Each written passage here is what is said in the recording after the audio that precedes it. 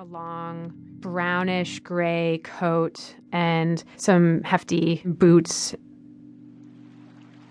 We were in the pool and not wearing many clothes at all, and I almost kind of got the feeling he was just waiting for us to get out. The look on his face was almost vacant, like he was asking questions but not really paying attention to the answers. The dog kept walking around and around the hot spring, but the dog was acting peculiar in the way that as it was walking around to each one of us, it would kind of rub up against us. It wouldn't be showing affection. It didn't feel like an affectionate, nuzzle.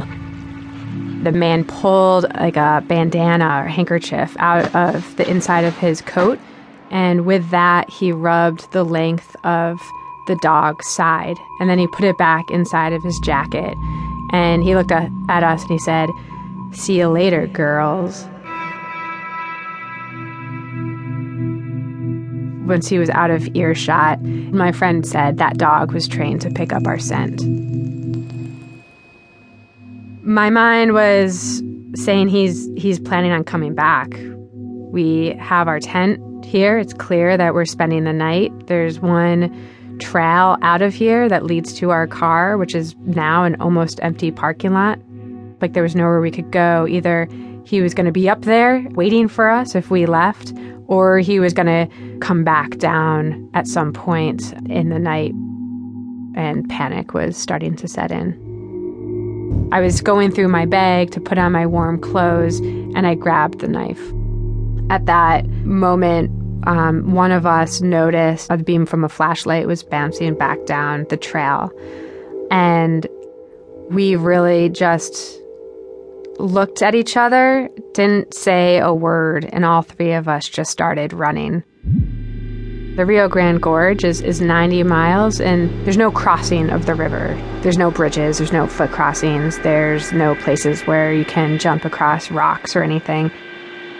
So we started climbing up the side of the bank walls. This is really dangerous terrain.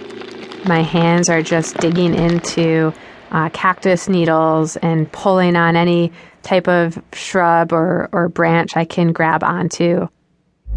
Felt like we got up the side of that mountain with unbelievable speed.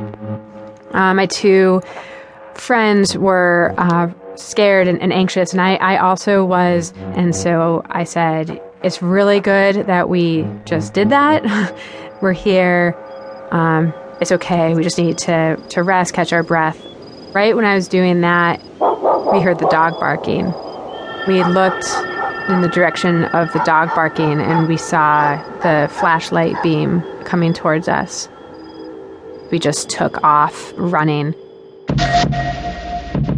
It was in the middle of the national forest land, and we could see some lights from the city in the very, very far distance. It looked like it was a house. Somebody said that would be the help that we could get.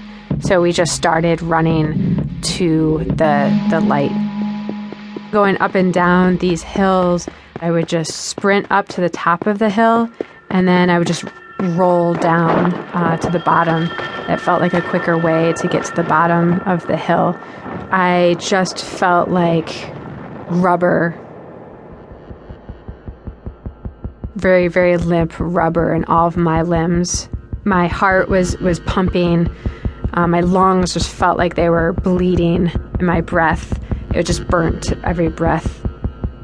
Incredibly, incredibly exhausting. I turn around and, sometimes I'd see a flashlight, sometimes I wouldn't, but I could always hear that dog barking. It just was a consistent bark that never really seemed to get any closer, and it began to feel like my heartbeat. The dog still had our scent wherever we would go. So I had my pocket knife in my breast pocket, and I just kept thinking the dog would be the first thing to get to me.